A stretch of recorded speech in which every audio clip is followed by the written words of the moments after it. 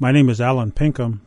I'm a Nez Perce or Nimiipuu person, and my Indian name is Pakathaikatin. It was given to me by my father, and my father was his name was Qinewho, who is he was the son of Ilau Silikatsit, who was involved in the 1877 war, and from my mother's side, she was Wiyantontmai, and she's a black eagle.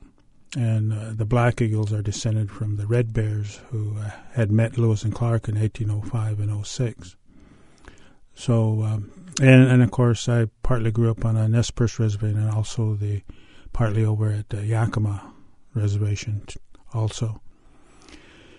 Coyote, he's along the Clearwater there. He says, "Oh, I want to catch salmon." So he makes a salmon trap, a net.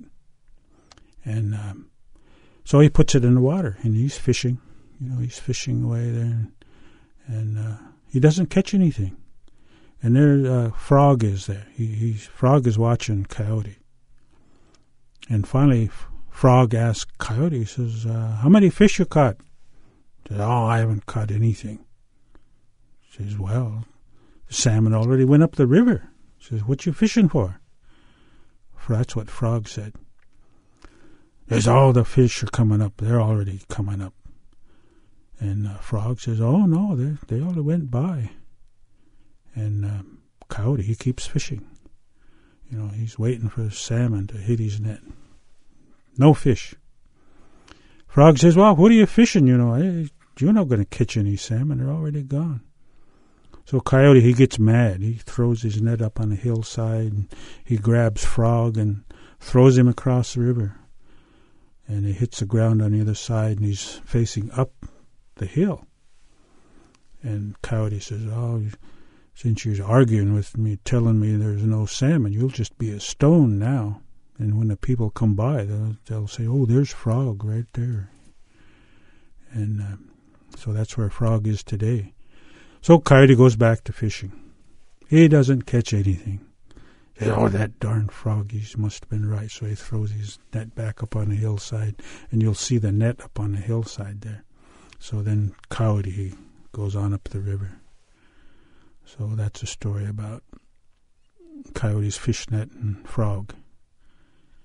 The Samuel Morse collection, it's a real unique collection. It's a wax cylinder. Sam Morris had the foresight to acquire a Edison machine, a recording machine. I think it's very unique that Sam had the foresight to record some of the songs of the Nez Perce. He would go to various powwows or war dances or some ceremonies or even when people would just gather in a house and talk and sing songs. He would record them. And then Wazoo, the Washington State University, and Lauren Olson acquired the wax cylinders, and they made recordings of those, put them on tape and probably CDs. And I think they do have them on CDs. And so in that way, those songs are preserved, and these songs are well over 100 years old, probably even 200 years old. And so it's very unique, and, I certainly appreciate what Sam had done and what Lauren Olson has accomplished with those. And I occasionally listen to them, and some of those old songs, you still hear them. They'll be sung at some ceremonies or maybe at powwows. Some of our own people will sing these songs. And even some of these are so well known that other tribes sing them as well. So in that way, they're really being preserved and passed on. And I really appreciate that. And, just like one song is "My Man Went Along." And what this song is about is a woman is lamenting about her husband going on a expedition, either a hunting or maybe even a war excursion. He's going to be gone for a long time. He may not come back. He may get wounded or killed.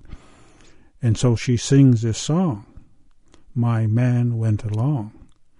And that means that he is going along with this expedition. And so that became a very popular song. And it's used at powwows now. And once in a while I hear that song, and it really sounds good.